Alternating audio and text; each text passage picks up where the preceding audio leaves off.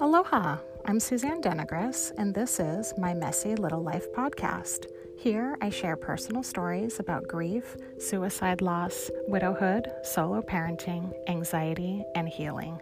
I lost my husband Brian to suicide in December 2018. I want to show people that even if our stories are different or the details don't look exactly the same, we're actually more alike than we think. We all struggle sometimes, and we're all just doing the best we can. So whether you have lost someone you love, you're doing the work and trying to grow as a person, or you're just a human trying to navigate this messy thing called life, I hope you'll join me on my journey where I'll be brave enough to say out loud what other people may not have the words or the courage to say themselves. This is an honest and sometimes inappropriate look at real life, and I'm grateful to have you here with me.